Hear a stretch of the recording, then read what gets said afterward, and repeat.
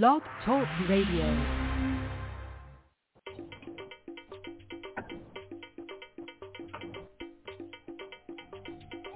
Greetings, and salutations. It is another edition of Revolutionary Hoodoo,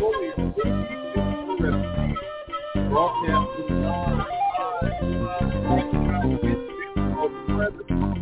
in divine place. I invite you, invite a guest, invite a friend, invite a trinity. All of the blessings. I'm grateful for my international listening audience. I'm grateful for my international viewers and participating on this. I love listening to my co-host,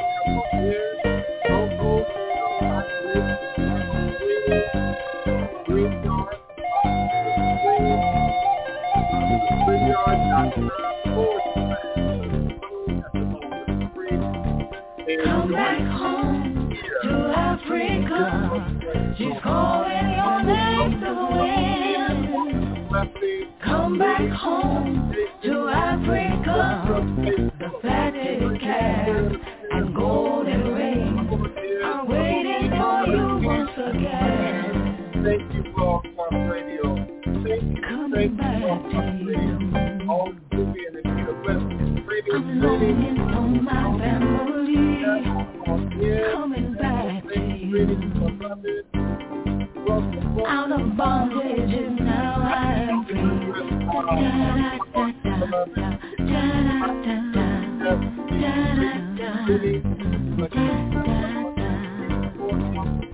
Come back home to Africa. She's calling your name to win. Come back home to Africa. The fatted calf and golden ring are waiting for you once again. Come back to you. I'm longing for my family. Coming back to you. Out of bondage and now I am free.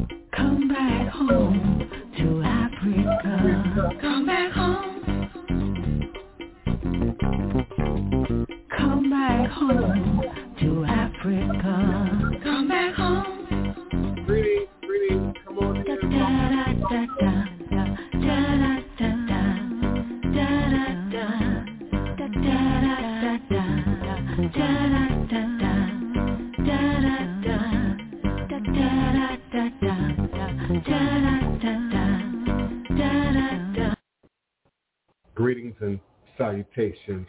Once again, it's always humbling and indeed a great honor to share this sacred space with you that we collectively create and recreate here at high noon, U.S. Central Standard Time, on various platforms, but foundationally blogtalkradio.com. Please, if you haven't done so, follow me, subscribe, like some shows, entertain yourself with some old shows, catch up in the archive, if you will, at blogtalkradio.com/the-divine-prince. You can listen in archive, but you can also join us live by telephone at area code 845-277-9143. 845-277-9143. You can also join us by following the StreamYard link that is now scrolling at the bottom of the page. And at some point I might copy and paste it back into the chat group again. But please also enjoy us and entertain us there. Please also like, subscribe, follow my YouTube page, youtube.com/Voodoo Tide. V like Victor, OODOOTYE, Voodoo Tide. You can also go to YouTube, I believe, and type in The Divine Prince Tide. I may also come up in a general search. As always, I begin with a mantra, a chant, a prayer, an oriki, if you will. And I begin by saying, Eshu Alekwana Kosi Were, Awo Unlo Uto no Iwo, Ada Afanbo Osi, O Batala Mi Ita Ni Ivo no Elio, Alban Eshu. Eshu is the respected elder who flogs, confronts, and uncovers fools. That one versed in mysteries uses truth to own you. He causes scatter to feed poverty. Obatala shakes rascals to have sacrifice. I don't know why I have to grab a tissue like an old Baptist preacher every time I start talking, but something always goes on. The owner of warnings is the one who is Eshu. Aboru, Aboye, Aboshishe, Hashe. May I ever reach your room.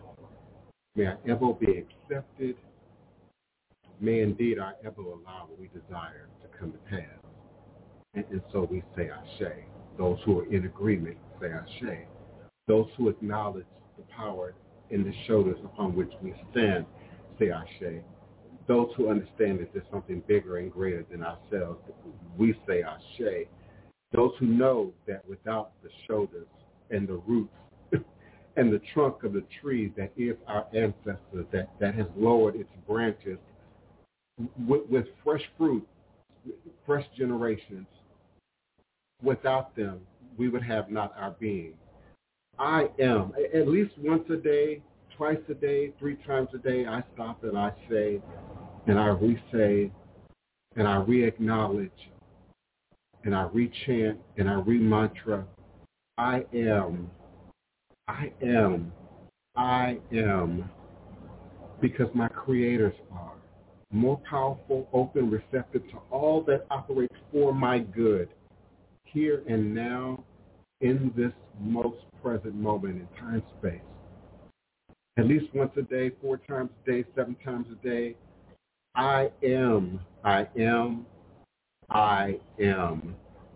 because my ancestors are all-powerful, open, and receptive to all that operates, indeed, for my good.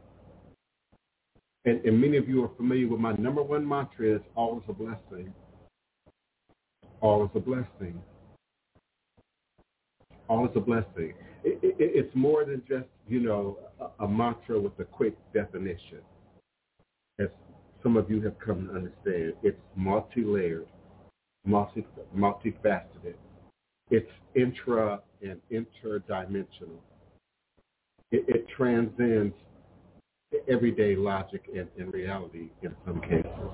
It stands beyond and outside of the illusion. And that's why I've been wanting to present, and we've had some complications. I think the last time I attempted to broadcast, Facebook and maybe Instagram and some other sites were down globally, and I had just no knowledge. My schedule can be overwhelming. I wasn't on social media earlier in the day, so I just had no idea what was going on, and then life kicks in. So I'm always always grateful and humbled by those who continue to support, continue to love, continue to share and reshare and alert me when I'm not present and remind me why I do this and why I must continue to be present. I am indeed grateful. And standing again with you live, virtually, verbally, cosmically, quantum universally, from this working temple of the House of the Divine Prince, Thai Potions, Hoodoo Central, in this legendary, historic, beautiful, and most enchanted city in America, New Orleans, Louisiana, the land of my ancestors and those who came before me along this Hoodoo, obey a life path and journey, passing down the great obeah stick, along with the knowledge of the life-giving herbs, roots, plants, rituals, spirits, minerals, and indeed, yes, our sacred stories. So I'm always grateful to share. I'm always grateful to answer questions, respond to requests. I invite you to share and reshare and utilize the StreamYard link, if you will. Please use the chat box. I'll remind myself to look down infrequently and make sure I'm not overlooking the chat box on all platforms present. Greetings, Kevon Anthony. Greetings, beloved. Thank you so much for your continued participation and listenership. We are indeed grateful for you, standing with you in yours and your endeavors. Thank you so much. Marlon Dickey, grateful. I'm going to talk today about gatekeeping. And it's a topic that, those of us who claim consciousness, who've been present in conscious literature, conscious discussion, conscious platforms, in the last 20 years, we've heard gatekeeping. And gatekeeping used in various ways with various points of reference. And of course, this is a hoodoo, voodoo, obeah, root work kind of show. But we talk about history. We talk about a little bit of quantum metaphysics. We talk about its orientation, its relevance, if you will, to the right now, to the present, being that I consider myself, I tout myself as a result-oriented practitioner. I'm not happy with temporary. I don't settle for spell work. And today I'm going to introduce you to the conversation that your spell workers are indeed gatekeepers. Gatekeepers. Much like your envision of the bishop, the pastor, the priest, gatekeepers who stand at the gate of truth and knowledge, and sometimes fiction and delusion and illusion, and decide often, and not just decide who might be allowed in, who might be chosen, but also who might have access to resources. Gatekeeping is probably as old as 2,000 years, at least. The major institutions of gatekeeping are indeed Islam and Christianity. You can throw Catholicism in there. You can throw Judaism in there. You can throw all the many children and grandchildren manifestations of those traditions as they show up in the world today. But indeed, gatekeepers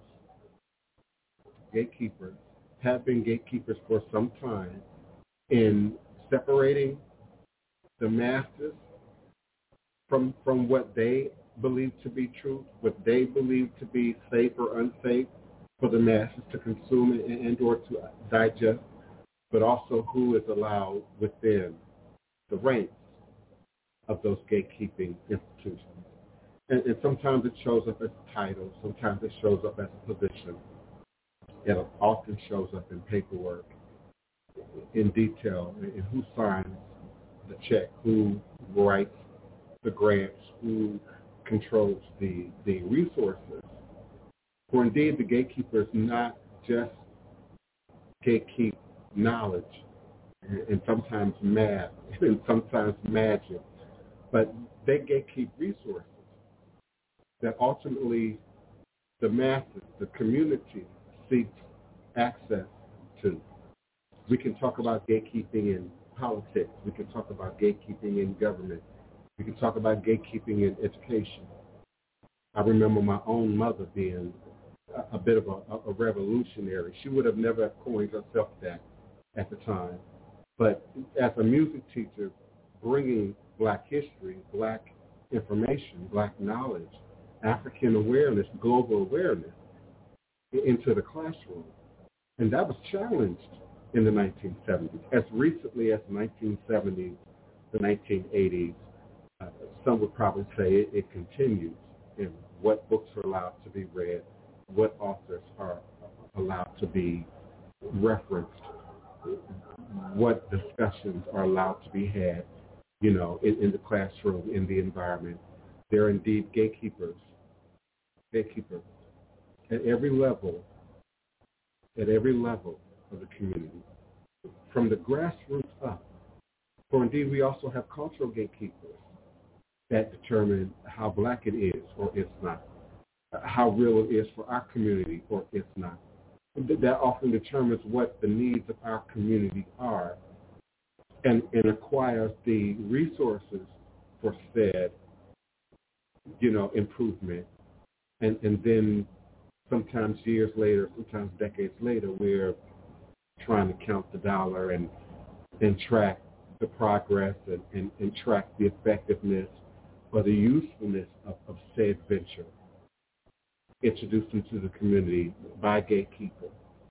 And so gatekeeping is an ongoing discussion. I think it, like many other topics, should be rediscussed, renewed, reevaluated seasonally, annually, when indeed necessary. We see gatekeeping, of course, in religion. We see gatekeeping in jobs and in economy and economics. We see gatekeeping. We see a rise of gatekeepers in social media. So I want to quickly reference a document. Let's see, who wrote this document? October 17, 2020, by Angela Hoffman. Cultural gatekeepers are disappearing. What that means for marketers. So you may have never heard the term cultural gatekeepers, but you've experienced the forces they will to keep individuals from breaking culture. Marketers face serious consequences when they attempt to break culture or appear disingenuous in their efforts to appear they fit in with popular culture. For instance, the Taco Bell Chihuahua fit with the culture of the 1990s when it was first appeared, but faced criticism over its depiction of Mexican culture that ultimately led brand managers to abandon that ad and the usage of Chihuahua. Cultural gatekeepers thus ensure genuine symbols in our national discourse.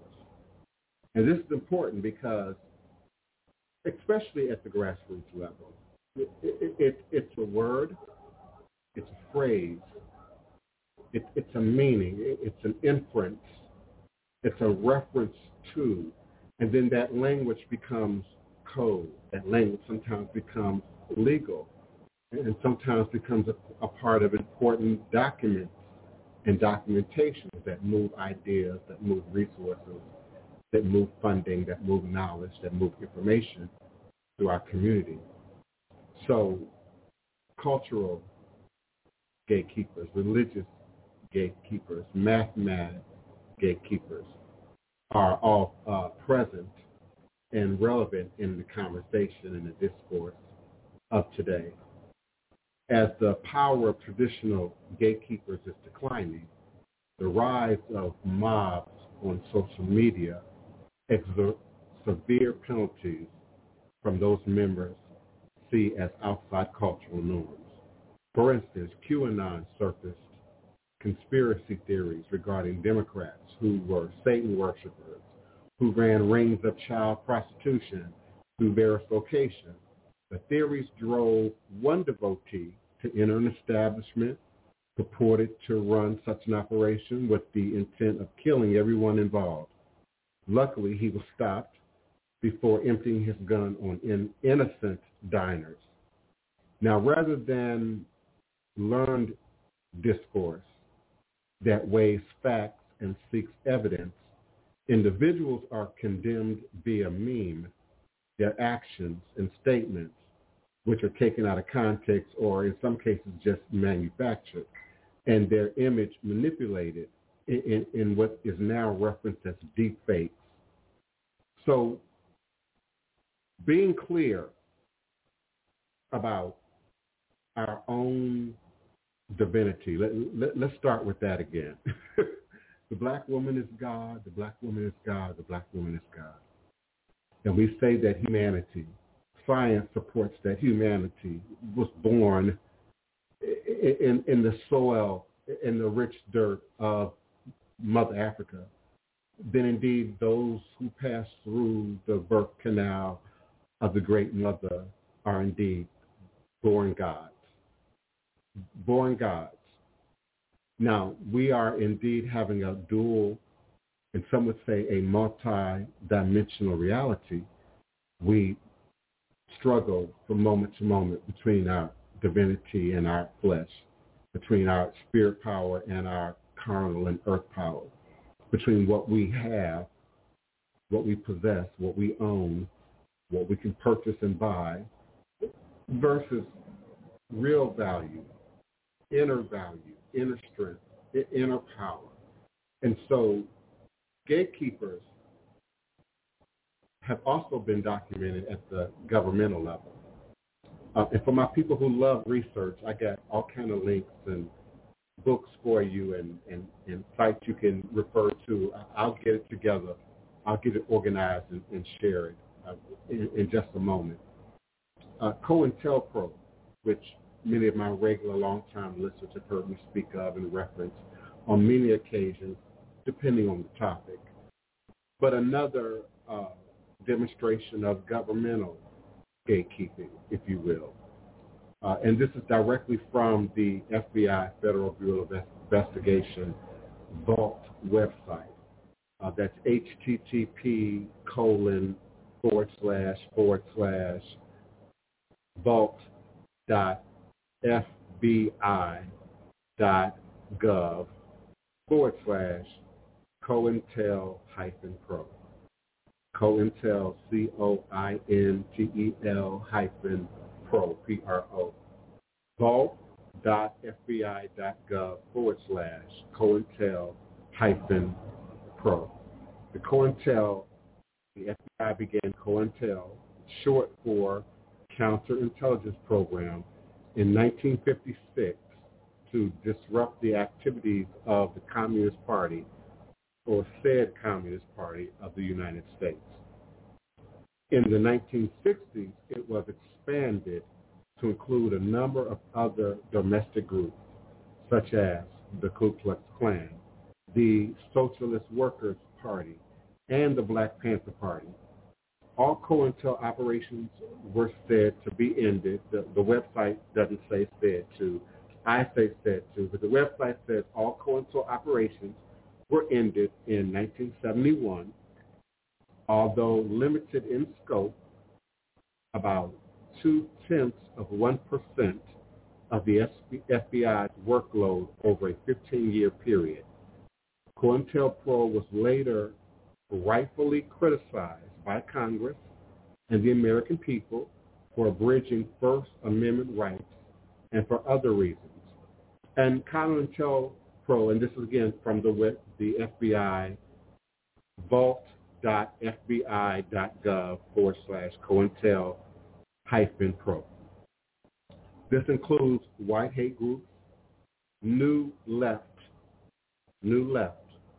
Puerto Rican groups, Black extremist groups, Hoodwink, very interesting link for you to follow, Hoodwink, Cuba, Socialist Workers' Party, espionage programs.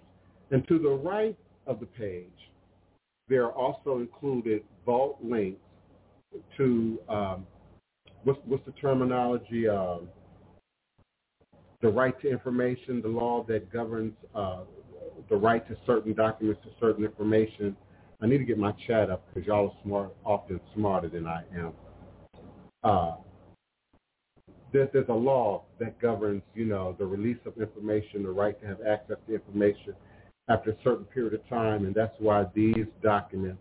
Greetings, Tasha. Greetings, Martha Martinez, Carol B. Come on in, y'all. Nita Lloyd, welcome.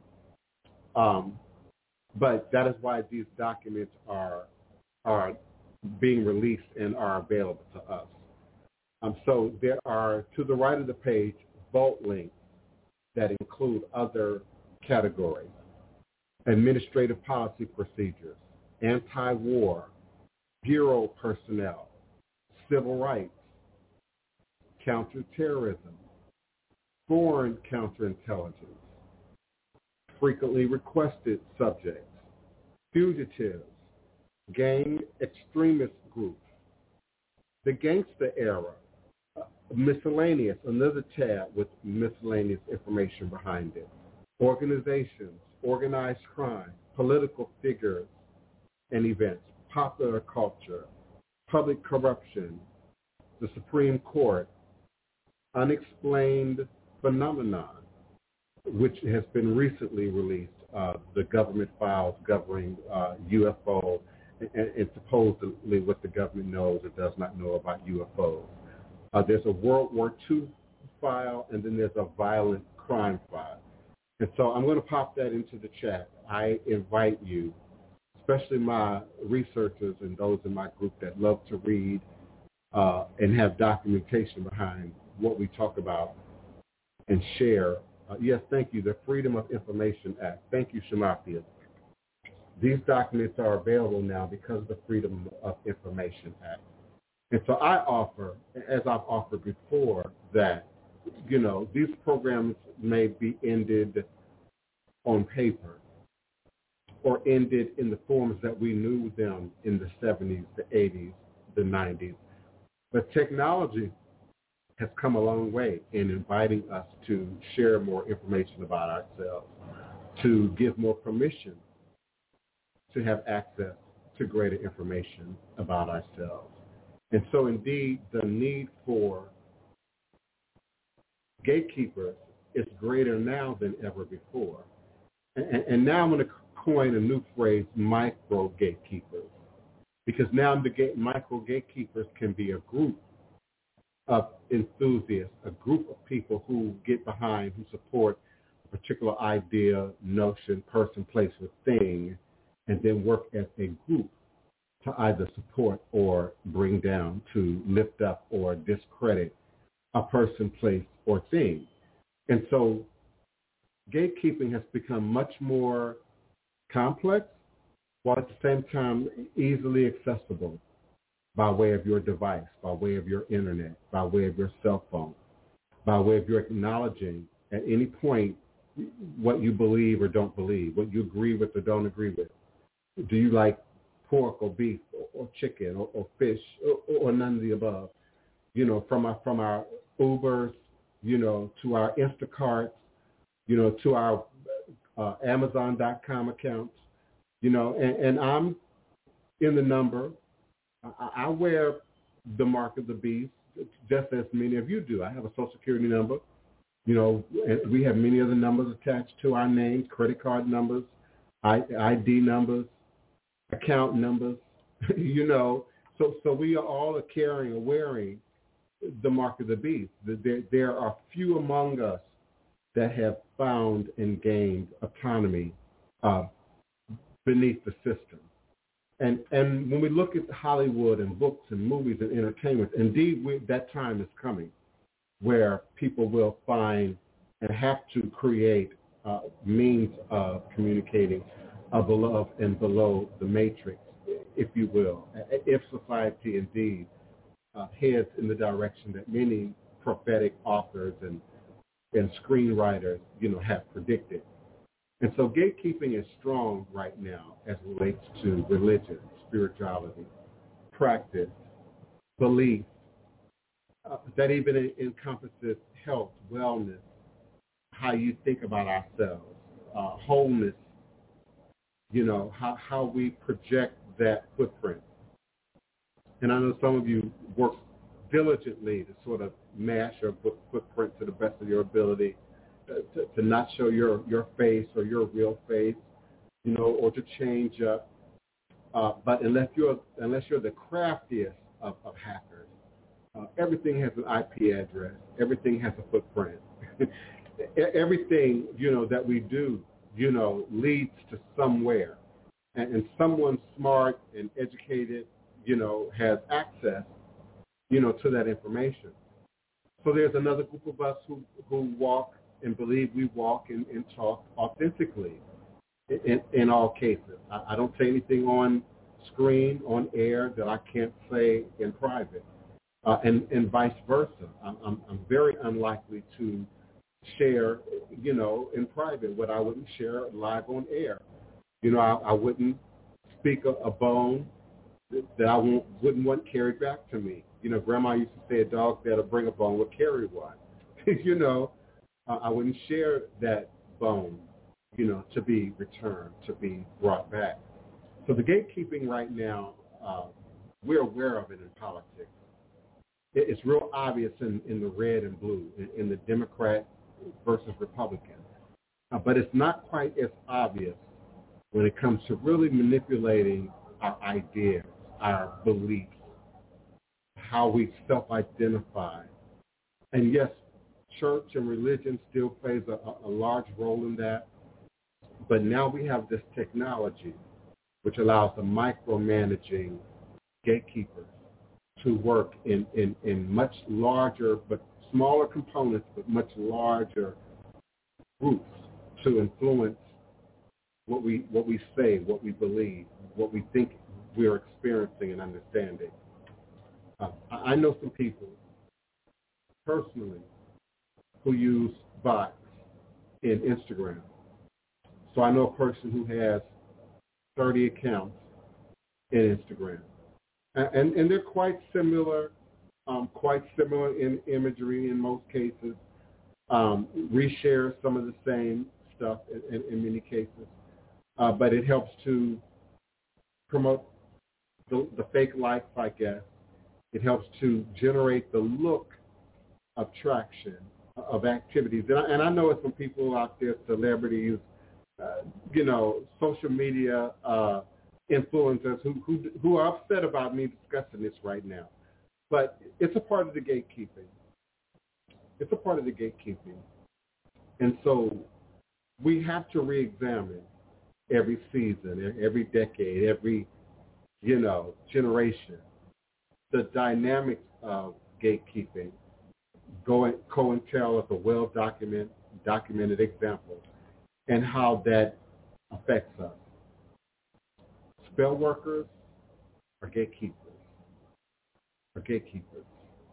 They are a distraction to, they are a diversion to, they're a crossroads between you and your real self, between you and your own empowerment, between you becoming a God is standing in the God and the goddess that you already are.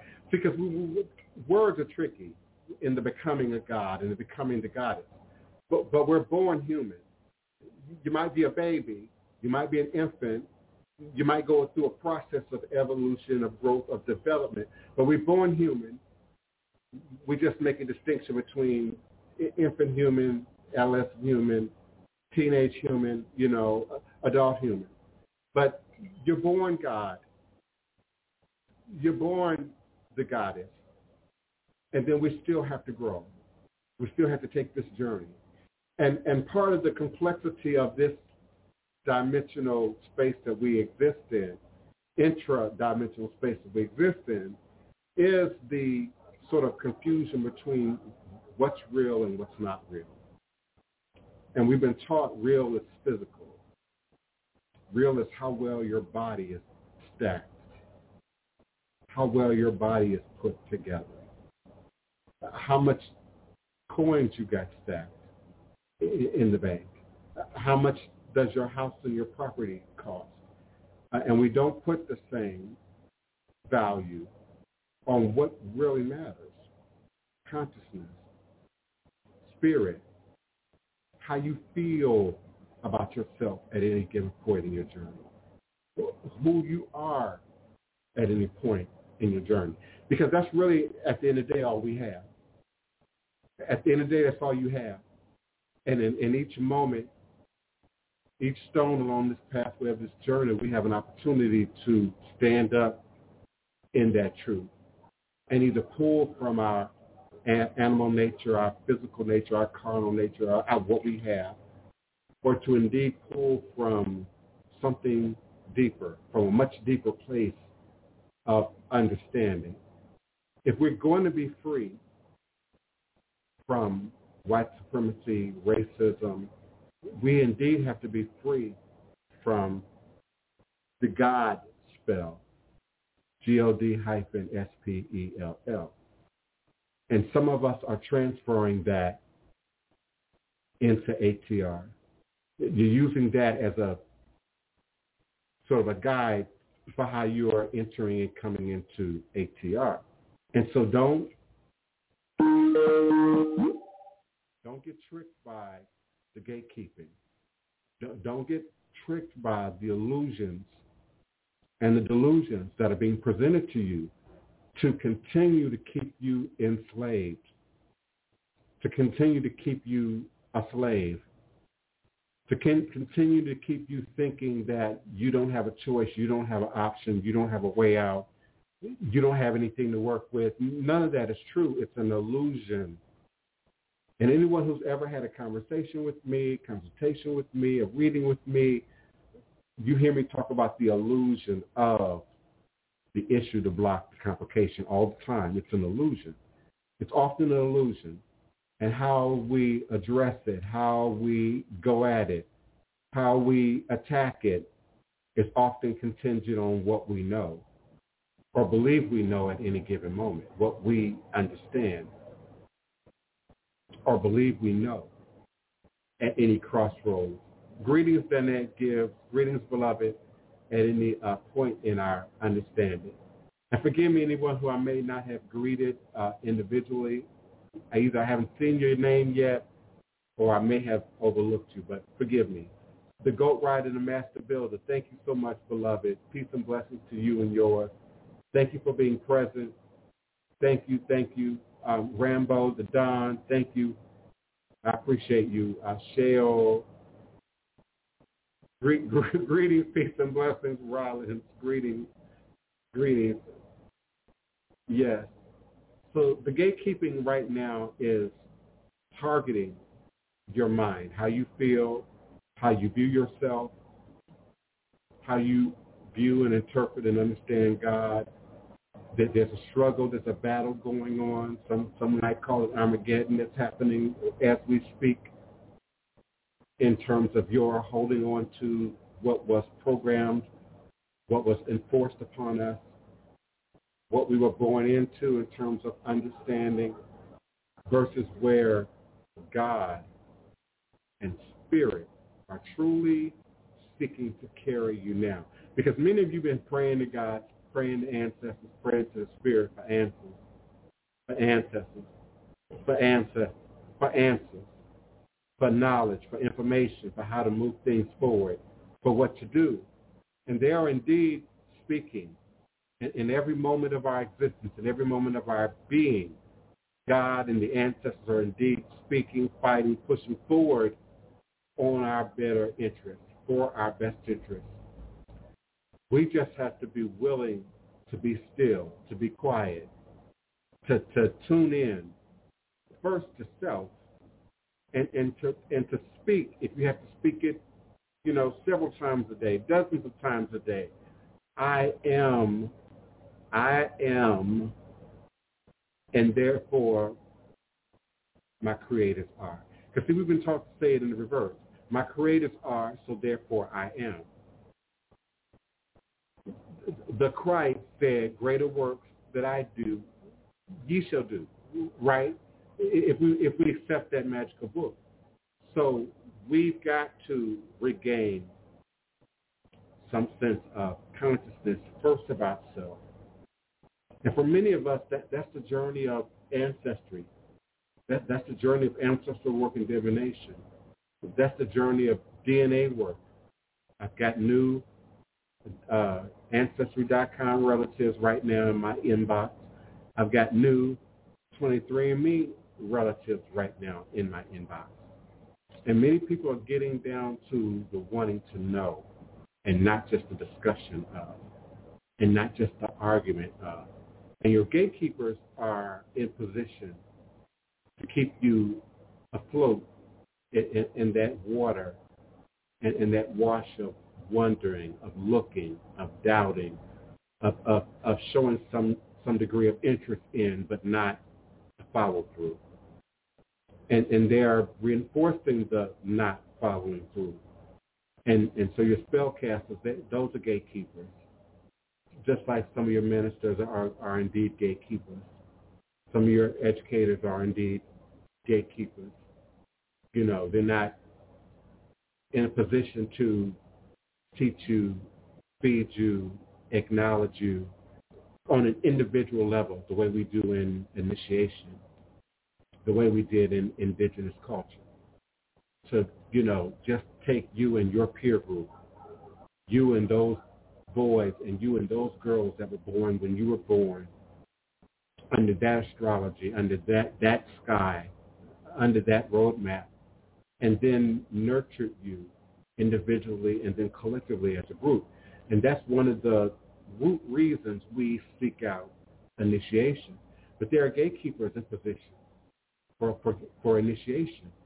There are gatekeepers in position for accessing traditional religious systems. There are gatekeepers in position to ensure that the economy of Lukumi in Cuba goes unbroken, it's not disturbed.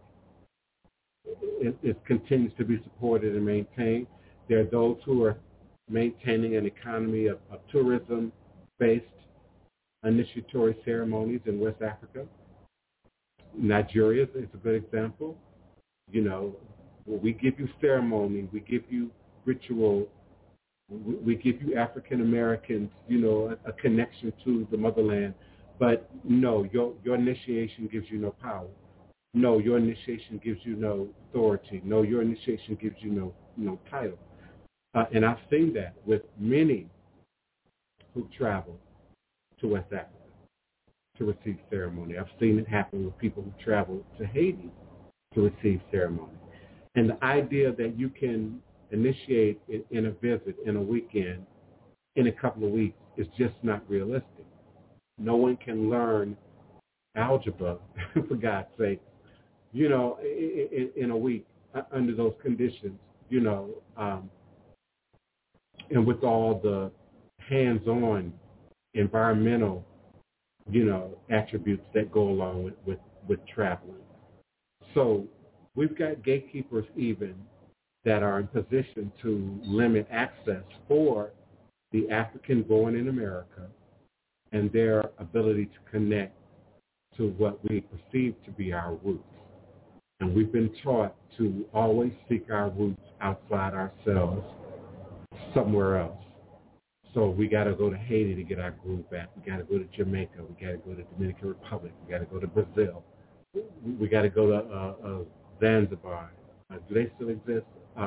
South Africa. We have to go to Tanzania, you know, to get our groove back, neglecting that our ancestors are with us forever and eternally with us, and stand up in our blood, and stand up in our DNA. And indeed, that is being activated. Many of you are dreaming dreams. Many of you are seeing visions. Some of us have had extraterrestrial contacts. You know, we need to do a whole show on just that. The notion, the idea that, you know, extraterrestrial technology could have indeed been misinterpreted by our oldest of ancestors as something divine, as something magical, as something supernatural. And so, indeed, all of our water on Earth, all of our mineral deposits on Earth come from the sky, come from outer space, come from the cosmos, come from indeed the universe. And so there are gatekeepers in place to limit even our growth and our awareness of cosmic and universal consciousness, cosmic and universal math, cosmic and universal time-space. We're shifting. Did you all notice the shift between linear time and space-time, in our government? It's just adding a colon and another set of numbers, but we're beginning to move by way of technology, by way of, math, by way of development.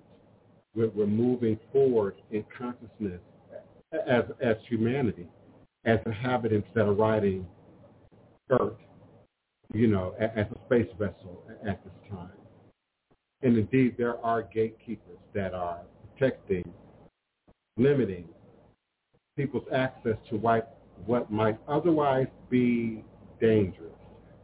Not just what might be controversial, not just what might be unpopular, but what could be perceived as dangerous, could break the foundations of humanity, could break the very foundations of how, Black people think, for example, as a community, as a collective.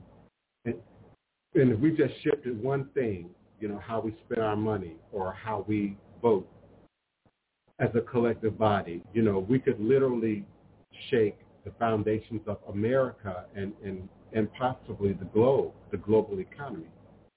We know China is another example of a place with enough human bodies to shift the course of the globe, the course of humanity. So there are indeed gatekeepers in place that ensure that certain knowledge is disseminated or not disseminated in certain communities, among certain groups of people, among certain demographics, and that we maintain a certain, I knew that neophyte Bokur when I said Rollins. I knew that, I just embraced, you're Rollins right now. I just embraced that. But I got you, beloved. Yeah. Rollins, neophyte Bokur, has talked about, gatekeeping in terms of access to, what's being carried across the country in these trucks. And we're given one story, one scenario, one understanding of what's happening, on the news or from your government officials. And then you have these actual people in the food chain, these truckers, the drivers, the security, the people who have to do the lifting, that are in place, who are reporting a very different scenario than sometimes what's disseminated to the public. And certainly information that someone, some group, some inner structure deems dangerous or important enough to protect, enough to guard, establish a system of gatekeeping that separates the regular folk, the masses, often the people on the ground doing the work, from real truths.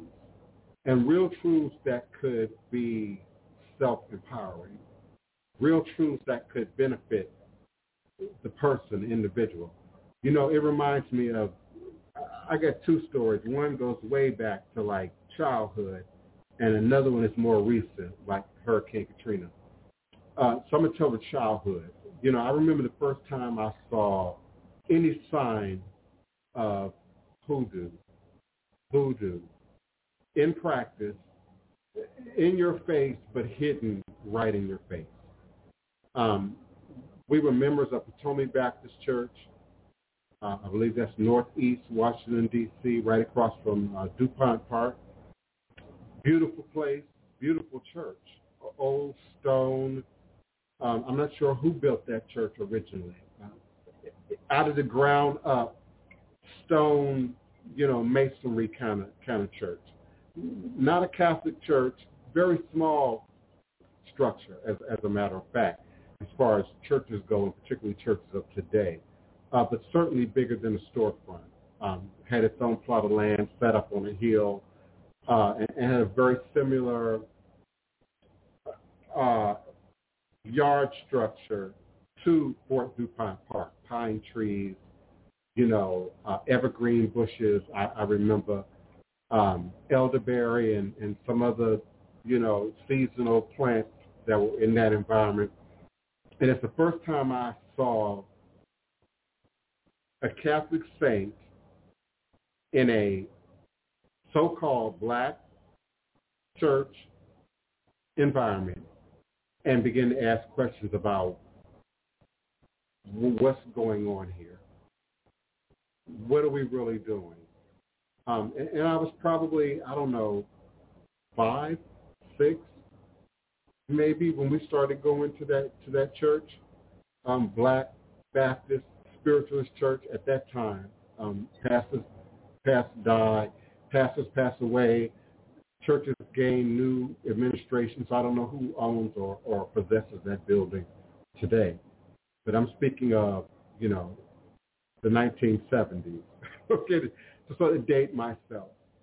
And it was the first time I saw actual statuary of what I knew and understood even at that age to be Catholic saints in a black religious church environment, right out in the open, but not spoken of, not referenced to. And so I remember the Mary and Jesus and the Saint Jude and some of the other saints that were depicted in that space right as you came into the foyer. And then a few, with inside the body of this church. And it was the first outward sign to me, even though at that age I didn't know quite what it was. I didn't understand quite what it meant. I couldn't, obviously tie it all together. But, I had a gift. Monsters shine a certain color for me. Angels turn purple, in my presence. I can't explain it. My mom at the time probably would have said, all is a blessing, beloved. We probably need to speak off air. That would be good so we can get caught up and I can assist you, in any way possible. But all is a blessing. I get it. I do. So I had, as a child, a gift that allowed me to see things, even in the midst of ritual tradition and people sort of moving in some ways, as I would describe, sort of blindly, almost as if in a trance, just fulfilling a role, fulfilling a ritual, going through movements, almost in slow motion, while this spiritual reality, this spiritual truth played itself out in front of me as a child. So my mom might have said I was a gossipy child. I knew a lot of people's business in the church that I probably shouldn't know, and in many cases had no way of knowing at a very young age. And I would come out, when I was allowed to, I would come out talking about it. Almost every Sunday, the minute I would get in the car, I would go into a critique of what I had seen and what I had experienced and what I witnessed and what it meant, or didn't mean, or just trying to seek answers for. And at that time, no one said directly what it was, what it meant. I remember going to a member's house. I believe her name was Catherine Coates at the time. May she rest in heaven. I know she passed away maybe in the mid-1980s. But I remember going to her house and seeing this green table set up, a table with green cloth and silverware on top of the table, and coins, silver coins in some of the placements on the table, and green liquid and green candles, and I knew there was more to what I was saying. I knew there was more than what they were saying on Sunday morning between 11 a.m. and 1 p.m. in front of me. And at that time, no one was speaking to it. No one was saying. I remember the first time we visited another church. Some of you have heard me tell the story, a popular church at the time in Northeast D.C. The name will come to me in a minute.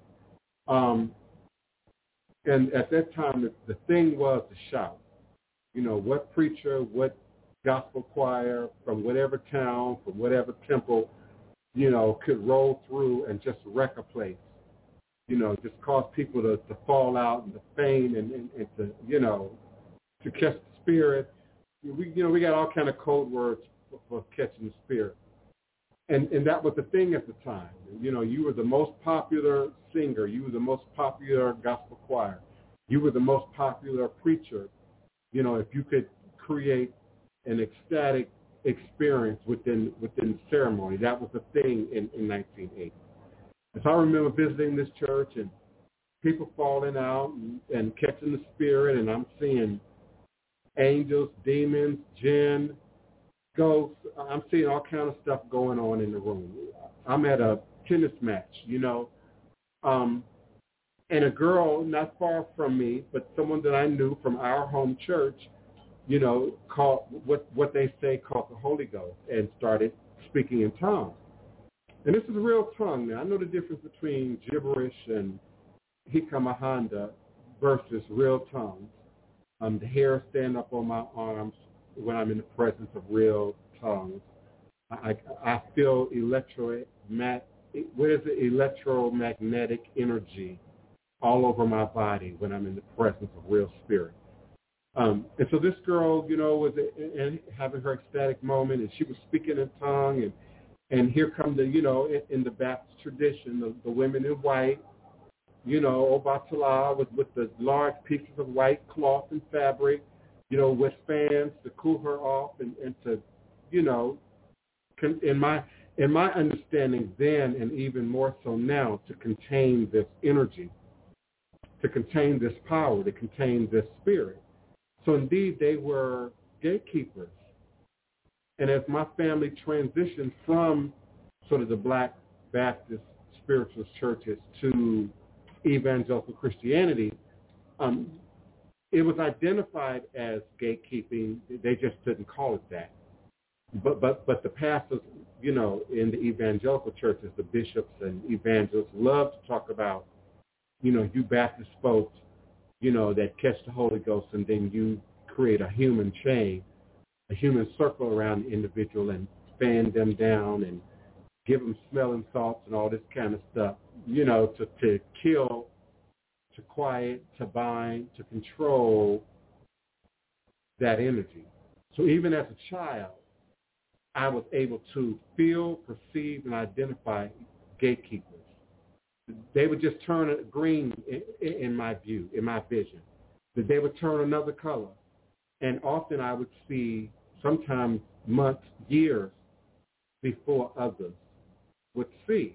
And my first audience, my first inner circle, my first witnesses were my mother and my sister Wapani and my god sister Tessie and people who I was close to at the time.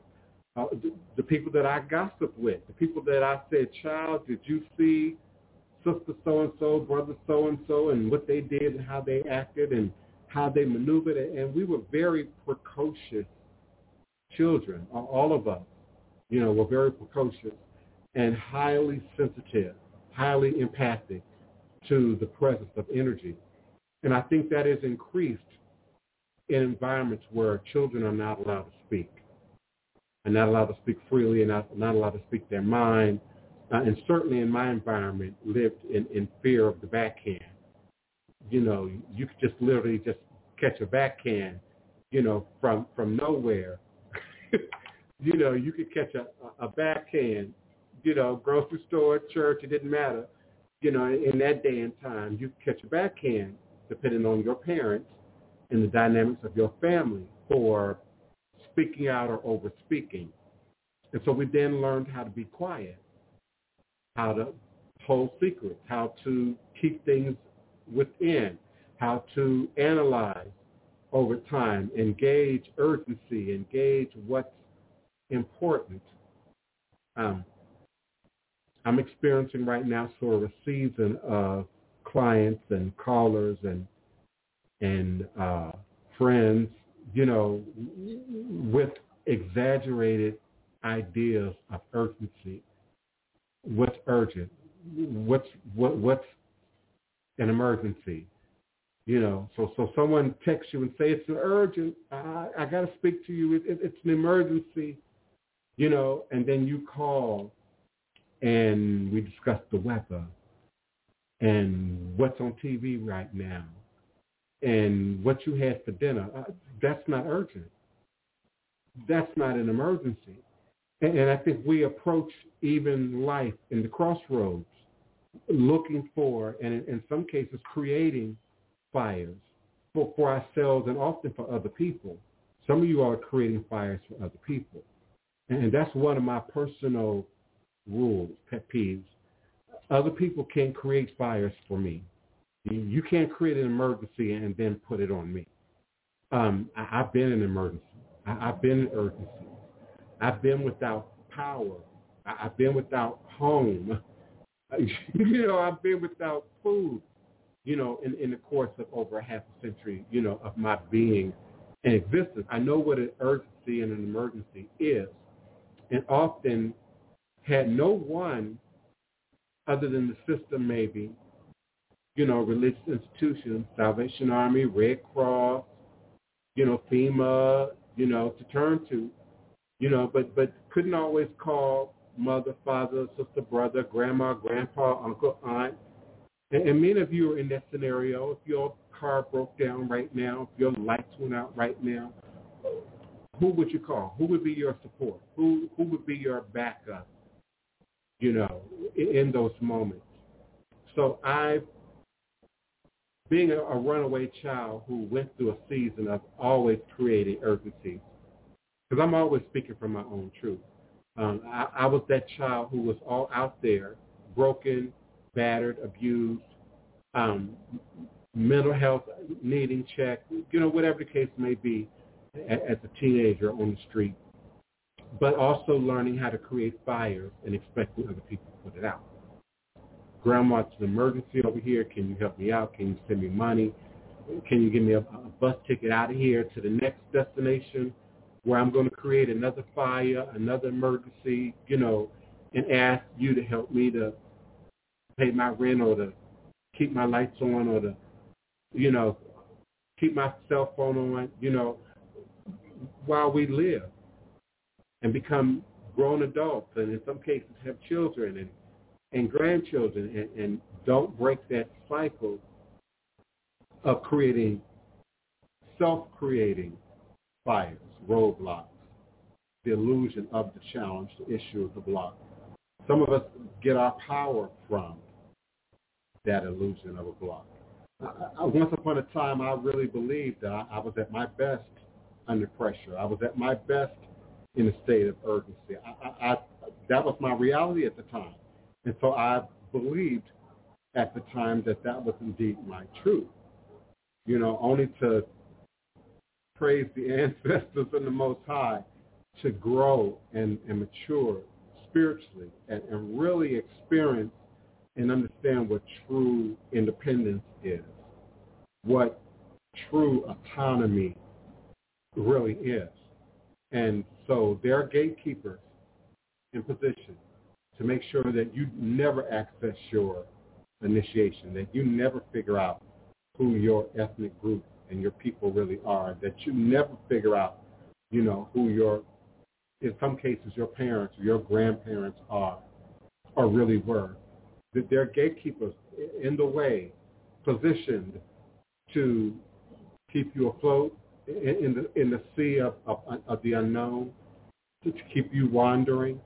For those of you who like to wander and sojourn and travel from town to town and taste the fruit and smell the flowers, from village to village, which is a beautiful experience, but also time consuming. And there's a clock that's in motion that can't be stopped, can't be halted, can't be turned back. We don't like to talk about it a lot, but indeed it is. And it begins to show up and give itself color and presence, in our reality. and we mature and we grow and we learn to embrace and love ourselves and who we are and who we're becoming. But indeed, as you get older, you either become more free of the gatekeeper or that much more settled in to accepting a gatekeeper to present information, to present power to yourself. And let's not forget, the first gatekeeper is up here. Is in your own head, your own ori, in your own set. Because indeed, the knowledge can be presented to you, can be right in your face, the truth can be offered, and if your gatekeeper is blocking, is refusing entry, it's not allowing even ourselves to be still, to know when to, because sometimes you can talk, somebody in my past life used to say, greetings, Orisha, beloved. Iba, Orisha, Mojuba, Orisha. Thank you so much, you and your beautiful family, for your continued support and love and presence. But someone, in my past life also used to say, misery likes company. I had all kind of, quick thought philosophy, a lot of quick thought, what do you call them, sayings, that became a part of my inner thinking process. And that subsequently becomes your own gatekeeper. And so we can then, even through religion or political positioning or even through our own pain, some of you have experienced pain to the level, to the degree that you've shut yourself off to love and ultimately to some truths, to some realities, because of our fear of pain in association to the illusion of some person, place, thing, event. And so we're completely closed and we're completely shut off. That person in my past life used to say, you can't hear with your mouth open, meaning you can't talk and continue to talk and express and re-express and stress your opinion and not hear, not stop long enough to hear what may very well be of value to us. Because often it's of great value if we could just hear it. And so sometimes it means, zip it. Put some tape on it, put a lock on it, and listen. Often, more often than not, if we listen, we will hear the truth. And spirit will acknowledge and confirm the truth if we're just willing to listen.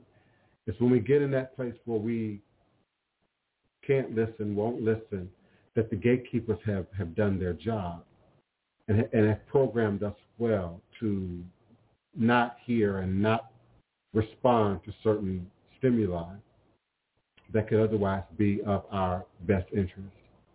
So, pastors have generationally been gatekeepers to allow and gain access to, and there was a time and place in history where it was, to our benefit.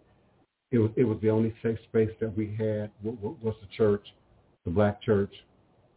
It was the only gathering spot we may have had access to, legally, rightfully. It was the only place that we could gather and speak quietly and discuss things.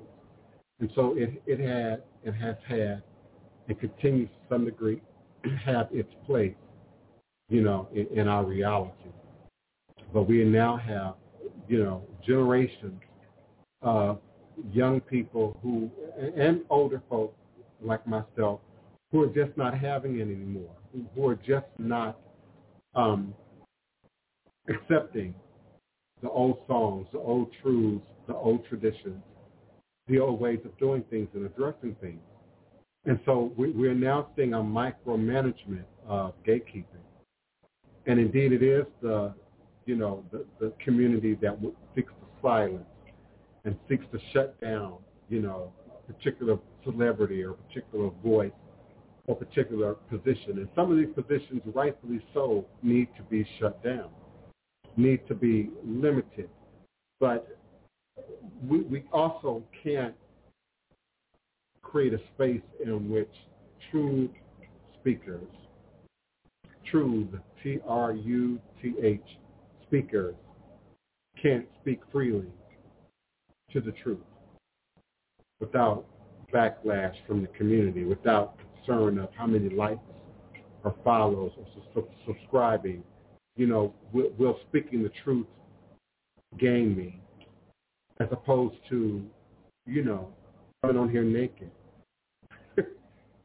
or coming on here in a clown costume and entertaining you, or creating funny little skits, you know, to tickle your sides and, you know, to pinch your funny bone, you know. And there's a place for that.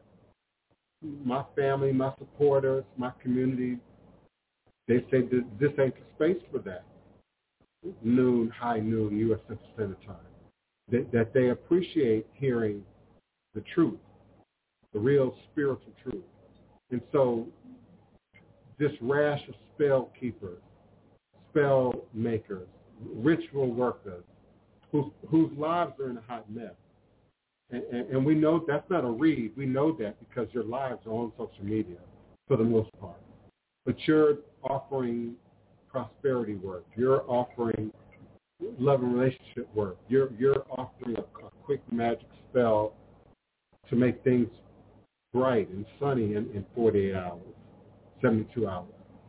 These are gatekeepers, and their jobs are to limit, keep you spinning, keep you questioning, keep you, you know, in the gameplay, you know, of hockey. You know, you ever played tabletop hockey? They want to keep you in play, keep you in motion, without ever allowing you to pass through the goalpost,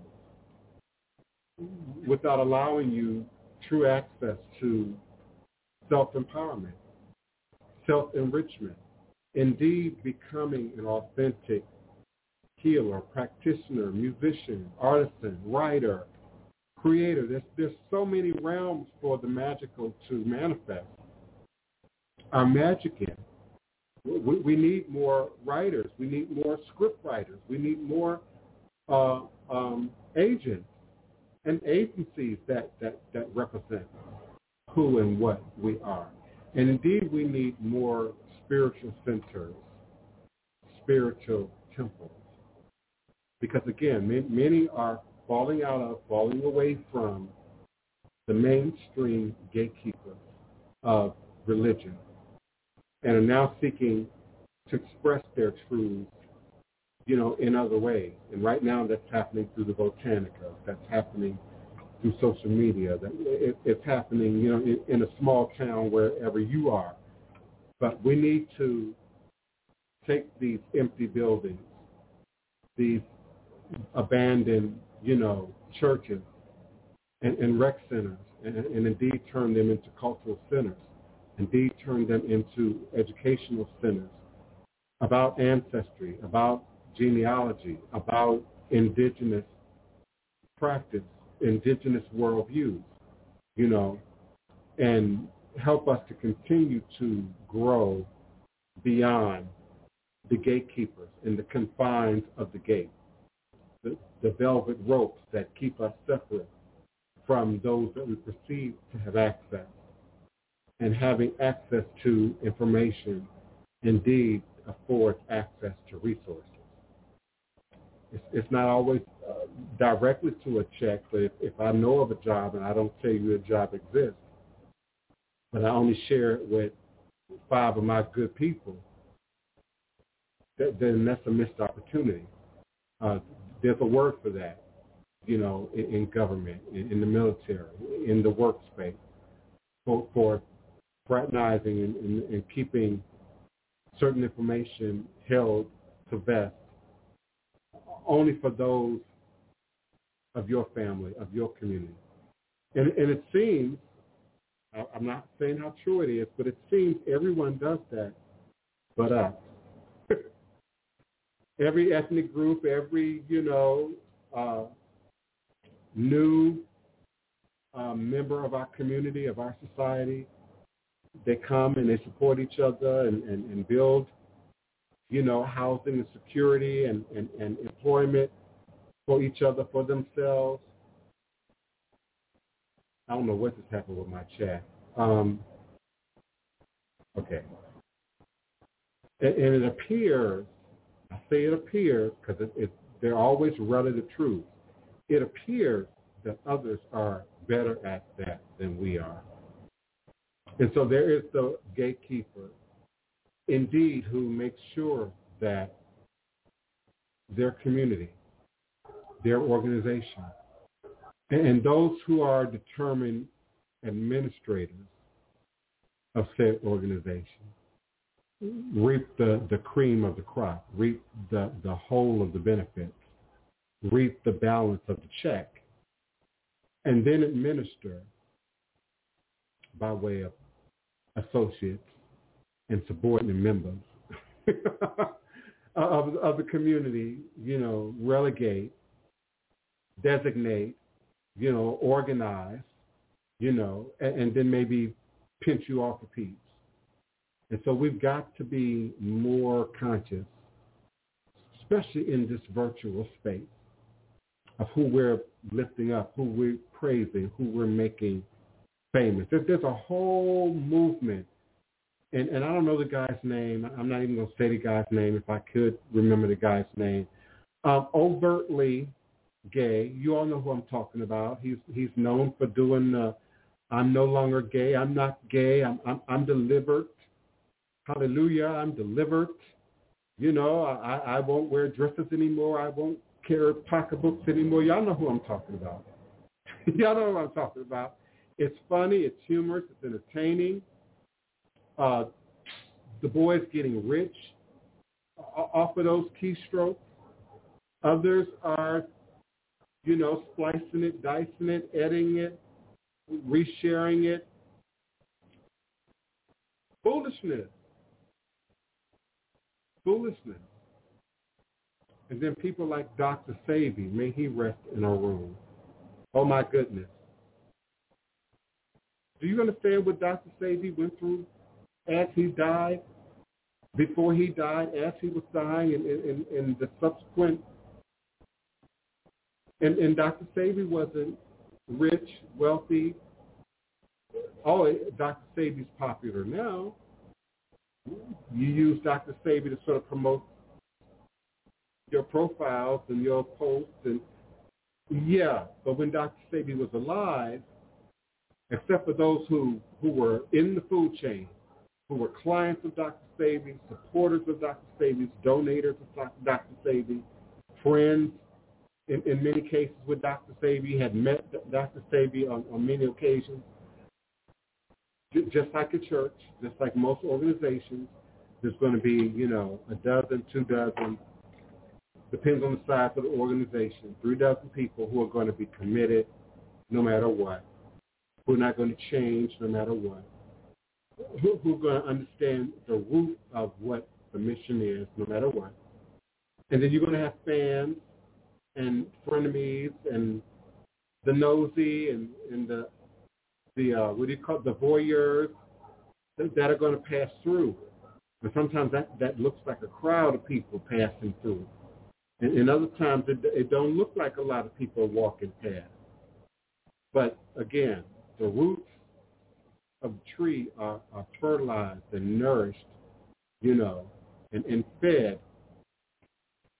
through constant activity, through constant interacting with the weather, getting out there in the middle of the crossroads, getting out there in the middle of the street. And so, we cannot continue to allow gatekeepers to determine what's faddish, what's trending, what's popular, what's useful about root work, hoodoo, conjure, ifa, bond, airway, candomblé, palo, just for entertainment, like follow, to build up streaming opportunities.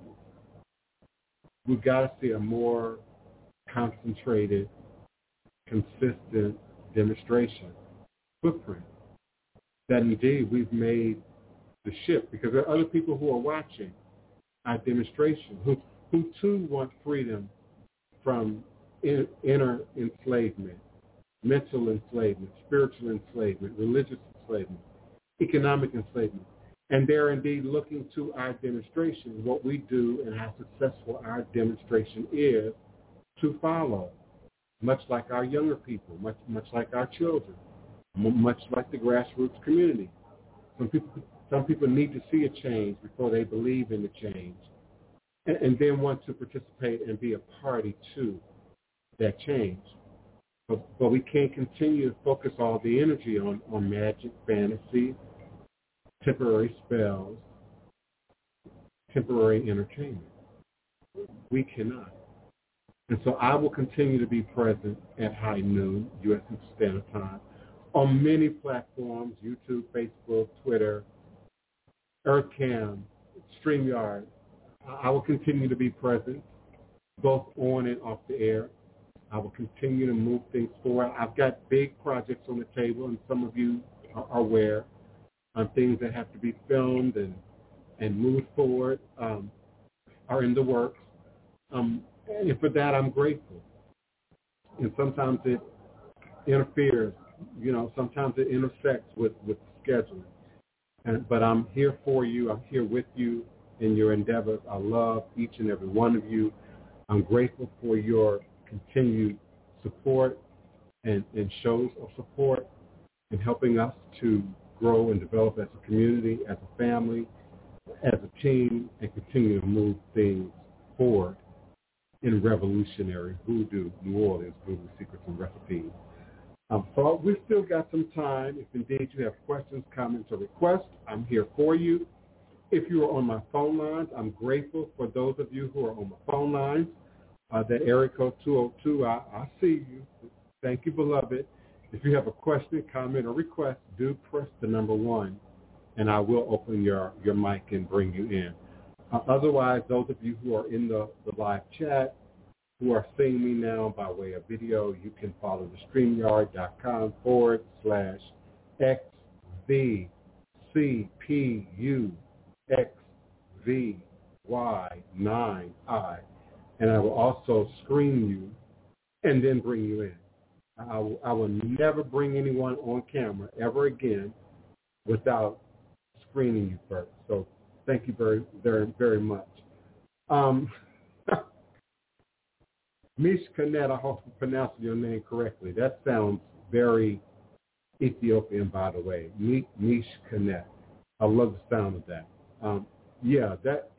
Andrew Caldwell. Yeah, that's the one. Very entertaining. It's humorous. Some people might find it cute. Some people might not think it's cute, but it's entertainment worthy for sure. But it has grown legs and has become a life of its own. And some of us wonder, well, why certain things trend more than others, why certain things show up more in our feed than others. And indeed, it has everything to do, first, with your settings, but secondly, with what you respond to, what you look at, what you're willing to entertain.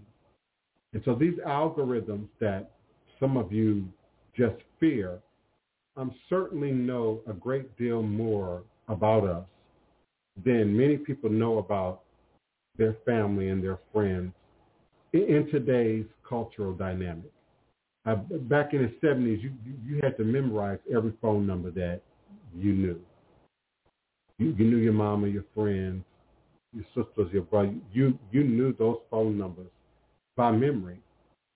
And if you didn't, you had a phone book that you had to write that down in and keep up with. Today, how many of you have your mother, your sister, your brother, your friends, your jobs, your kids' school phone numbers memorized? Or is that in your device? Another gatekeeper is our own device, and some of us without that device would be at a loss, at least temporarily, would be at a loss. So this is a powerful topic gatekeeping, how gatekeepers have shown up in politics, have shown up in religion, continue to show up in economics. There are indeed gatekeepers who determine what's being built in your community. And not just the politicians, but your outspoken community activists. Any one of you under the sound of my voice could be an outspoken community activist who's publicly known, facially recognized, they know your name, you're sitting in city council, you're showing up to the planning meeting, you're keeping up with the documentation, and you too can be a gatekeeper of your community to ensure certain things are being done, being built, being accessed to within the dynamics of your block. I'm just telling you it's more than a notion. And it's a reason that many of us don't do it. It's a reason that many of you do not do it or refuse to do it. And then there's others who may not understand just how accessible that dynamic of your community is to your participation and your involvement. And so there are activists sitting now in the sound of my voice who don't realize until right now that you're an activist that can absolutely get involved in your community, the planning committee, the city council, your local mayor, your local municipalities, counties. We have parishes in Louisiana, and get more actively involved in your community. It's a whole nother world. It's a whole nother language. Understanding the language and the code words used and how grants are distributed, how funding for certain projects in your community are gained and then developed. Very interesting journey. For my avid readers and researchers out there, I shared earlier the link to the actual COINTEL files from the Freedom of Information and Privacy Act. HBO, I'm sorry, not HBO. I got HBO on the mind, forgive me. COINTELPRO, Hoodwink, Federal Bureau of Investigation. And you can not only read about COINTELPRO, but about the gangster era, organized crime, popular culture, Supreme Court, unexplained phenomenon, UFO study, and how our government has and probably continues to keep check on what we say, what we do, what we post. Indeed, what becomes popular, what trends. I've noticed that I gain a certain footing in TikTok, and then all of a sudden, there's a glitch, there's a flag, there's a warning, and things slow way down. And someone, and probably outside our country, because the matter of the fact is, when you call Cox, when you call Comcast, when you call AT&T, when you call what you believe to be local businesses, often you're speaking to people in other countries. And so I believe even our technicians, hello, okay, you get the accent. I'm not prejudiced to accents. I'm not prejudiced to dialect. I'm not prejudiced to language. But I am suggesting that we're communicating more and more and more with people outside of our country who don't share our politics, who don't necessarily share all of our beliefs, want American technology, want American lifestyle, but don't support many American ideas, values. And that would include those of black people, those of brown people, those of the minority and the ethnic minorities within the country. And so I believe, call it a conspiracy, that they are indeed technicians, the people that are helping you to fix what's going on with your internet, fix what's going on with your cell phone or in other locations and around the world, and indeed have an opportunity to interrupt, affect, control who has access to what within the dynamics of our society. We learned that recently, again, firsthand, Hurricane Ida. AT&T went out for the entire city. Government, a lot of our city government was codependent on AT&T. We have huge AT&T building right on Porter Street here in New Orleans. And from my understanding, power is still not right in those 3, 4, 5 blocks on Porter Street. The traffic lights don't even work still in that area closest to AT&T. But we all lost all of our AT&T during that storm, and then subsequently all the power went out. But, you know, our technology, which is really moving things forward in the world, is often governed, controlled, operated outside of our community. And how many math whiz, computer whiz, you know, do we really know? You know, beyond your cable man, beyond the nice guy who comes out and makes sure your cable's working and your internet is set up. But beyond that, who's filling those jobs? Who's fulfilling those positions? And to what role, to what degree does it affect access to gatekeeping into our community for resources and for information? Greetings, Kevin Brooks. He still remembers his parents' home phone number. Yes, so do I. I still remember my grandmother's phone number, my mother's phone number, address, you know, important details, more so than any of the new numbers that I'm now having to interact with. Let's see, Samantha Rothschild, did you recommend that we start our day by asking our Ori to show us more? Oh, yeah, that you start your day first with, how do you feel? Even before you wake up, if that's possible, before you jump up out of bed, and some of you got children, got schedules, got pets, got alarm clocks, but those of us who still can sleep and wake up when your body wakes up naturally, before you open your eyes, how do you feel? How do I feel?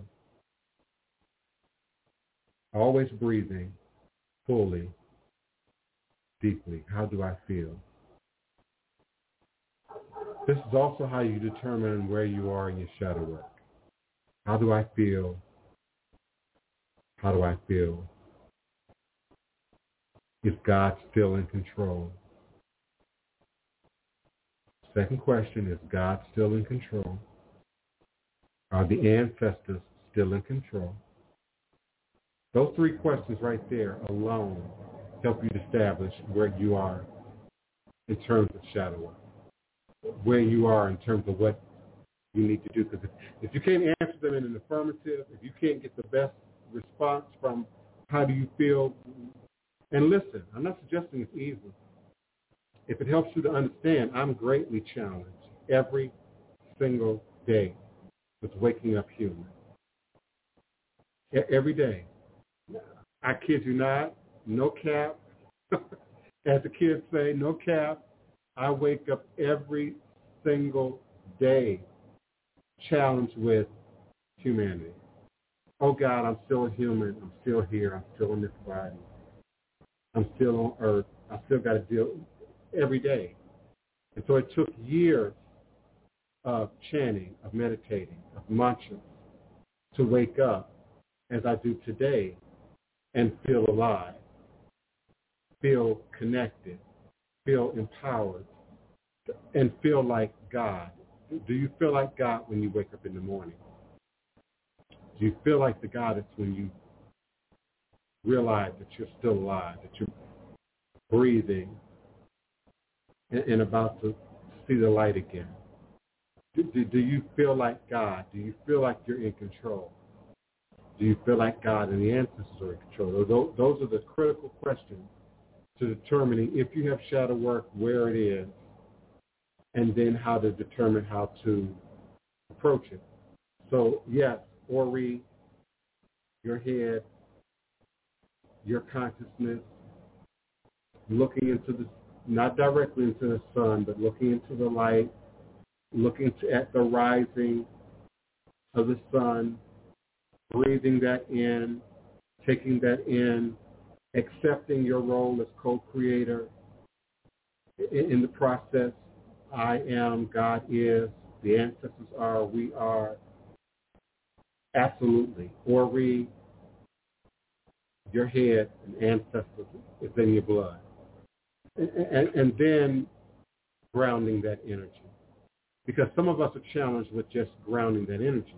The first 4 hours I wake up, I'm in the air. My feet are up here somewhere off the floor. I'm floating in the air. I can do, regular stuff. But I'm sort of robotic. I'm in my thoughts. And in the best case scenario, I don't want to talk. I don't want to communicate out loud. I need that silence. If I have to get up early in the morning, I need that silence to answer those questions. How do you feel? Or how do you feel? Are you glad to be here? That would be question number 2. Are you glad to be here? Is God still in control? Is God still in control? Are the ancestors still in control? And there are other questions, but those would be the 4 basics. And if you can't answer that in an affirmative, if you can't answer that with clarity within yourself, and once you open your eyes and come out here, then you coming out the wrong side of the bed, or you stepping out of a dimensional space that you're now carrying into your present moment in time space. So I'm not suggesting it's easy. I'm not suggesting it comes quick. Some of us need some time. So I learned the mantra, all is a blessing, all is a blessing. Because I'm going to say that first to me before I even text it to my mama or to Wapani or to Yvette. I'm going to first say it within myself, all is a blessing. No matter how I'm feeling, all is a blessing.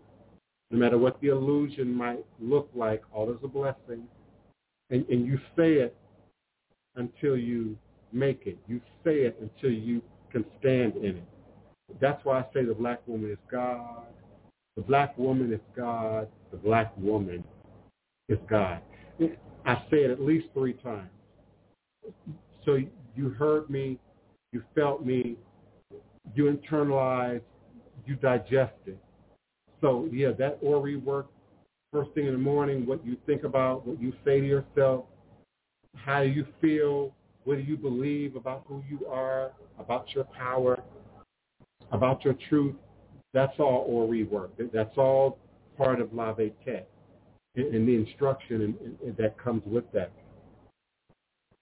Do you recommend that we ask Ori? Okay, yeah. Yeah. Maybe not. Yeah, okay, what we're ready to see, but to show me, your Ori knows where you are in your journey. Your Ori knows what degree of what you can handle, Absolutely. But yeah, Shemap, yeah, absolutely. Yeah, once you see it, as beloved brother Rollins says, you can't unsee it. Once you speak that truth, ask for that truth, you can't then unsee it. You can't then undo it. You can't then go back to, you must then evolve. You must then change. And I've never been here to say, flee from your synagogue, flee from your temple, run from your church. I've never been that guy. But God, you keep asking God for truth. You keep asking God to show you. You keep asking God to lead you away from harm, from your enemies, from your blockages. And he says, go that way, and you keep going back to that way. There's a problem. There's indeed a problem. And so you have to evolve. You have to change. You have to grow. It might be your call to evolve, change, and grow that environment for which you are in. And that's not always easy either. Sometimes the friends, the family, those closest to you can be the most challenging in hearing that truth. And so that's where demonstration comes in. 30 years ago, my mama wasn't trying to hear me. Many people weren't trying to hear me. But it took some time of watching my demonstration and connecting those two, what he says he believes, what he keeps saying he believes, and then how he acts in several scenarios, the light scenario, the dark scenario, the dry scenario, the wet scenario. Life is full of weather. And then people begin to understand and embrace the truth, and maybe even embrace the truth in a way that's similar to how we view and see that truth. Thank you, Kevin Brooks. Thank you, everyone, so much. I appreciate you. He says, I speak the truth because he applied the work at home as a Google customer service. None of those positions was for him or for someone from America. And if there's a position, you must be able to speak another language, a second language, multiple languages, numerous languages. Yeah, Kevin Brooks, I get it. I used to work for, and I probably shouldn't do this on air, but I'm going to do it, work at home agent, West, W-E-S-T. I'm trying to remember what those acronyms mean. But they were work at home agents. All your Soul 70s commercials, your Lifazine commercials, many of those 800 Call Me Now commercials were done from at home. And let me tell you, it was 17 cents to 27 cents a minute, Home Shopping Network, Toys R Us, I think, just crazy. Real jobs. You're asked to operate more than one screen, open more than one platform. They can monitor your keystrokes, so you can't be in Facebook while you're supposed to be taking people's credit card numbers and all that kind of stuff. It's a real job. They test you, make you, if you're good at testing like I am, easy into this job. You got to study some stuff, for a week. You take these tests. Kevin, I'm talking and still trying to remember the details. Work at home agent, West. There's another name they go by. It'll come to me. But, yeah, it was that kind of work. And at first, and maybe you felt the same thing, I felt empowered. I felt self-employed. I felt, wow, I can do this from at home, in my shorts, in my gown, with my coffee and whatnot, with my TV on caption, And then it started feeling like a job. I committed to, 60 hours. I committed to 80 hours. I was the overtime guy. If people dropped hours, I was picking them up. And, once you committed to an hour, from noon to 1, from 1:30 to 2 o'clock, you had to work that hour or those half hours that you committed to. And so they allowed you to pick up, you want 20 hours, you want 40 hours, you could pick that up. Then it began to feel like a job. Oh, yeah. Then it began to feel like a job. Then the callers begin to get on your nerves. Then they get suspicious, and they start sending test callers whose job is to get on your nerves. I hope y'all understand that. They send mystery callers. I'm a mystery caller, if y'all don't know. I am a mystery caller. I'm that guy who calls and tests your business and tests the customer service and how was I treated. I'm one of those people. Yeah, and I had to get out of there. That it was not for me. And I think we are often looking to pay the bills. This isn't a judgment. We're looking to pay the bills. Some of you are looking for an easier way, looking for the shortcut. I think that's human nature. And then the idea, but it's relative. And the idea that we must work for our meat, has been ingrained in the programming, certainly of Christianity and many other, world-dominating religious practices and traditions. But the notion of really how our ancestors, our indigenous and aboriginal ancestors lived, was a more communal, self-employable You know, you were good at what you were good at, and then you sold and or traded that. You had access to certain resources, so you processed those resources and you sold and or traded that. And so the world dynamic has shifted, but I think that still exists. But figuring out what your niche is, figuring out what feels good to you, what feels best to you, and it's still going to generate, you know, self-employable. Greetings, Tosh, beloved. Greetings, Beverly McFadden. Oh, my goodness. Tessie, beloved. Everybody here today. Oh, my goodness. But finding what really fits you, what adheres to who you are and how you vibrate and what's not going to get on your nerves. I don't think anything that pays your bills, it's just going to be free of any kind of drama whatsoever. I mean, nothing. I don't care what the industry, what the enterprise, what the service, even if you're hands off, you got staff, you got everybody in position, something about that is going to irritate you.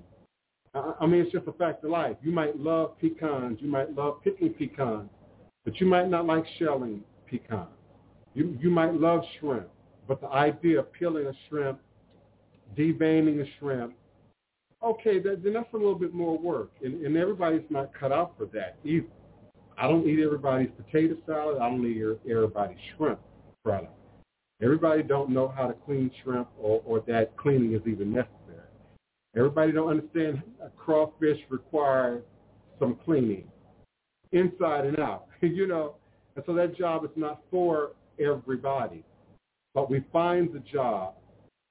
We find the niche, and forgive me for sounding like Oprah, that you enjoy, that feels most like you, that you know, applies your best skills and abilities, and then you find a way to generate an income around that.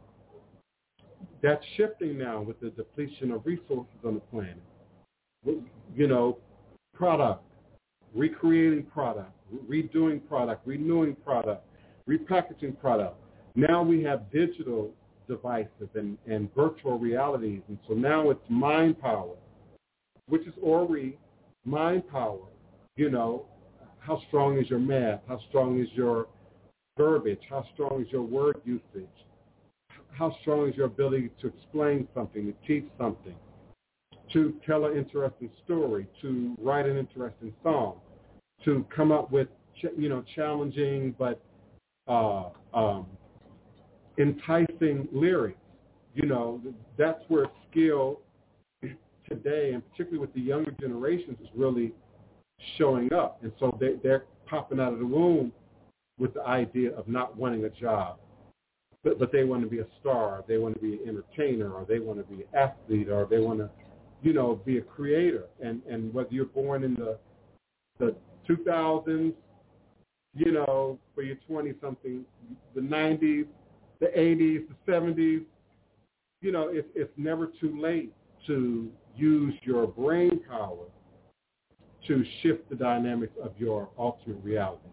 Almost like a computer, you know, having to recalibrate how you envision your reality, how you envision your world, how you envision, you know, your universe, and then line things up to where one is in alignment with the other. One matches your best interest. One mirrors your own image. We see God in our own image. I believe we created God in our own image. And even if you believe God is up there and in the sky and it's beyond us, indeed, we created God in our own image. We are up there in the sky and beyond us. And just maybe we're looking up into our own face. We're looking, call it extraterrestrial, call it divine consciousness, call it something that comes from another space, time, place. But just imagine we could be looking up at ourselves, that the supposed extraterrestrial, the supposed alien is really us in the future, us in another dimensional space, us in another place and time, looking back, looking down at ourselves. So entertain that as a thought. Entertain that as a spiritual notion. I'm looking at the clock. It's 1:50, and I do have something in the oven.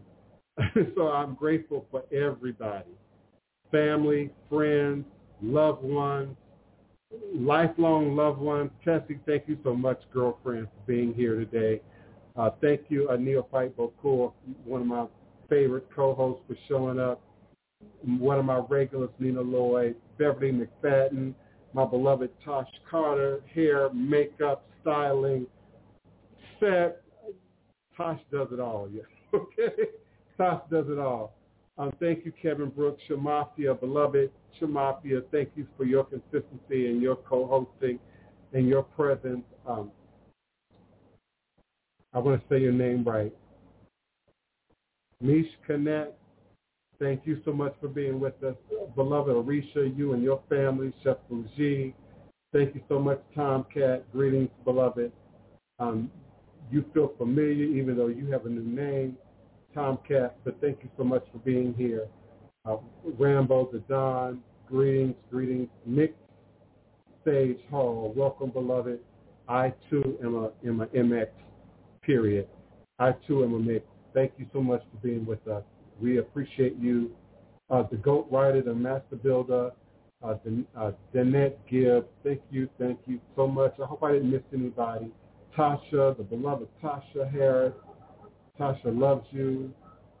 Thank you so much for your participation. Kevon, Anthony, my beloved cousins, Lakeithia, thank you for being with us.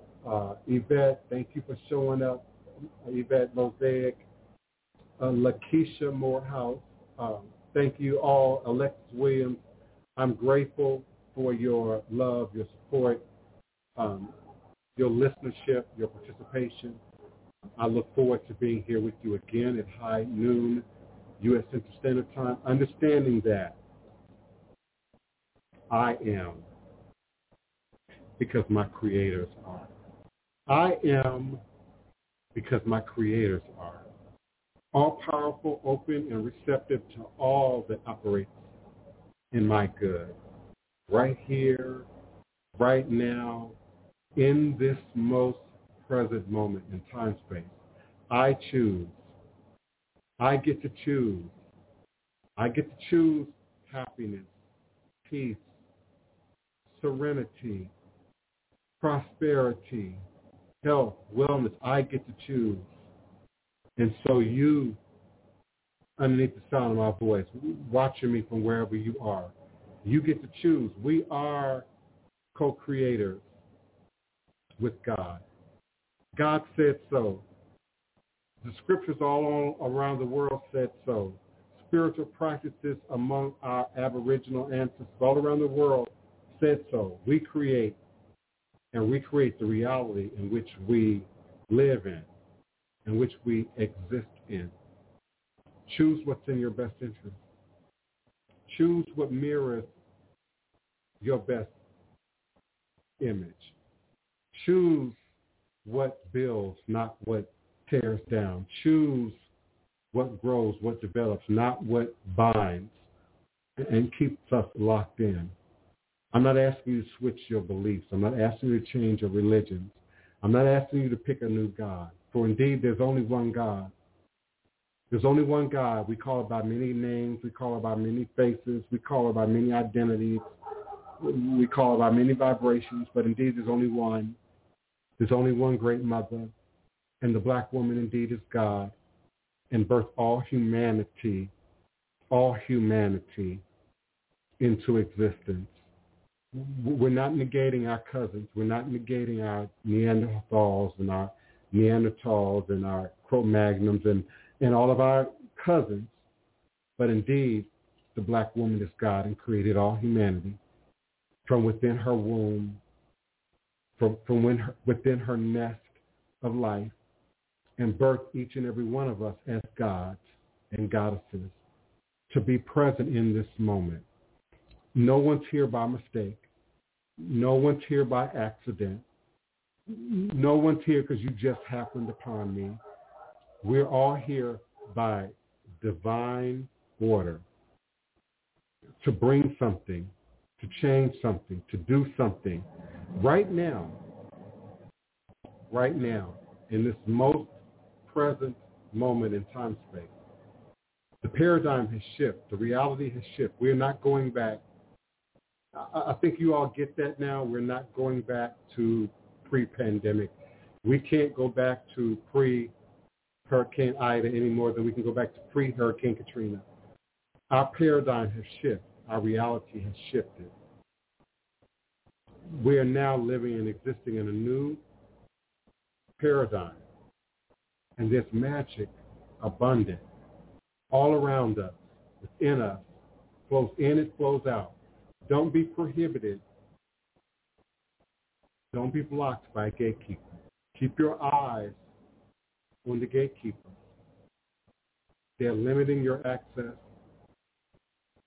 They're limiting your ability to regain and stand in your own truth. The gatekeepers are in between you and God. The gatekeepers are in between you and spirit. The gatekeepers are in between you and the magic. Their goal is to keep you from accessing the elders. Their goal is to keep you from accessing the traditions. Their goal is to keep you from accessing and filling in the blanks, and to keep you looking and searching and trying a little this and trying a little that, and spending a little bit money over here and spending a little bit money over there. And then when you get close to your destination, you don't have resources to get your blood work done, to get your DNA done. You don't have $99, $79 to get your DNA work done. Come on now. You can't gather a few coins to get your initiations done, to get your ancestral work and divination done. Understand the gatekeepers have a job to do, but so too do we. We are called. We are called. We are chosen. We are called to make real changes right here, right now, in this most present moment in time space. Stop fighting the battle of, do I work the system? Do I stay in this job? Do I keep getting up every day and doing this, that, and other? Or do I really stand in my truth? Do I really live the life that God and the ancestors are pushing me, are creating the illusion of the issue, the block, and the complication, so that I will eventually figure out that maybe I should move this way, the path of least resistance. It's amazing how God works. It's amazing how things come together. It's amazing how all the pieces fall into place when you surrender and you listen and you open yourself to your own voice. Shamaki said, Ori, your own God, your own head, then to your heart, and then to your spirit. I leave you in peace, love, joy, happiness, prosperity. I look forward to being with you in this space again next time at high noon, U.S. Central Standard Time. All is truly and indeed a blessing. I'm grateful for you. I'm honored for you. I appreciate you. I am indeed here. Please send me your email. Don't try and request readings in social media. I don't do that. Don't try and request readings in Instagram. I won't do it. Don't try and discuss your reading with me in Twitter. I won't do it. I'm always going to say, send me an email. It's professional. It's etiquette. It's business. Your spirit, your soul is business. I don't do that in social media. I appreciate you. I'm a little hoarse.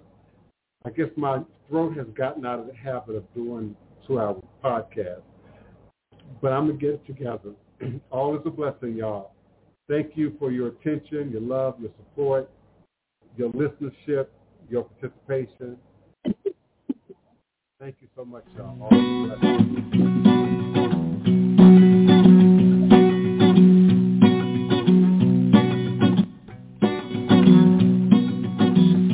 a dash of cayenne to the root.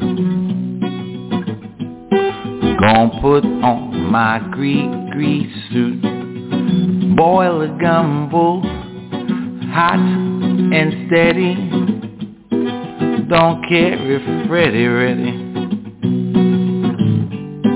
Gonna pray at that old cemetery down on Claiborne where she's buried.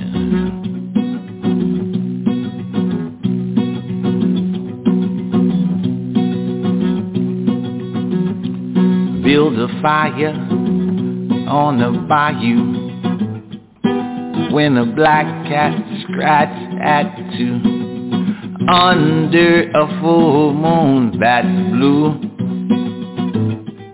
Chant the magic words, Kufaru. A dash of cayenne to the roux. Gonna put on my grease suit.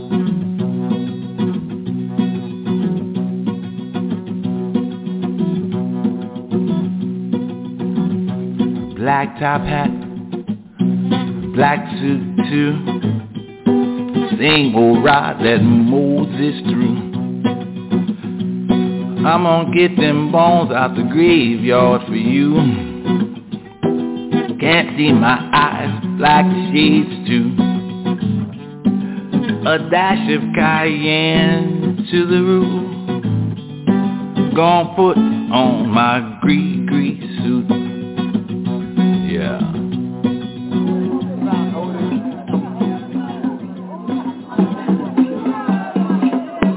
Black top hat, black suit too. Same old ride that Moses threw. I'm gonna get them bones out the graveyard for you. Can't see my eyes, black shades too. Going pray at the old cemetery down on Claiborne where she's buried. A dash of cayenne to the root. Gonna put on my grease suit. Yeah.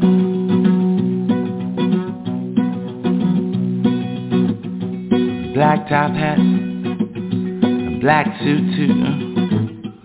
Same old ride that Moses threw. I'm gonna get them bones out the graveyard for you. Can't see my eyes, black shades too. Gonna pray at that old cemetery down on Claiborne where she's buried. A dash of cayenne to the root. Gonna put on my grease suit.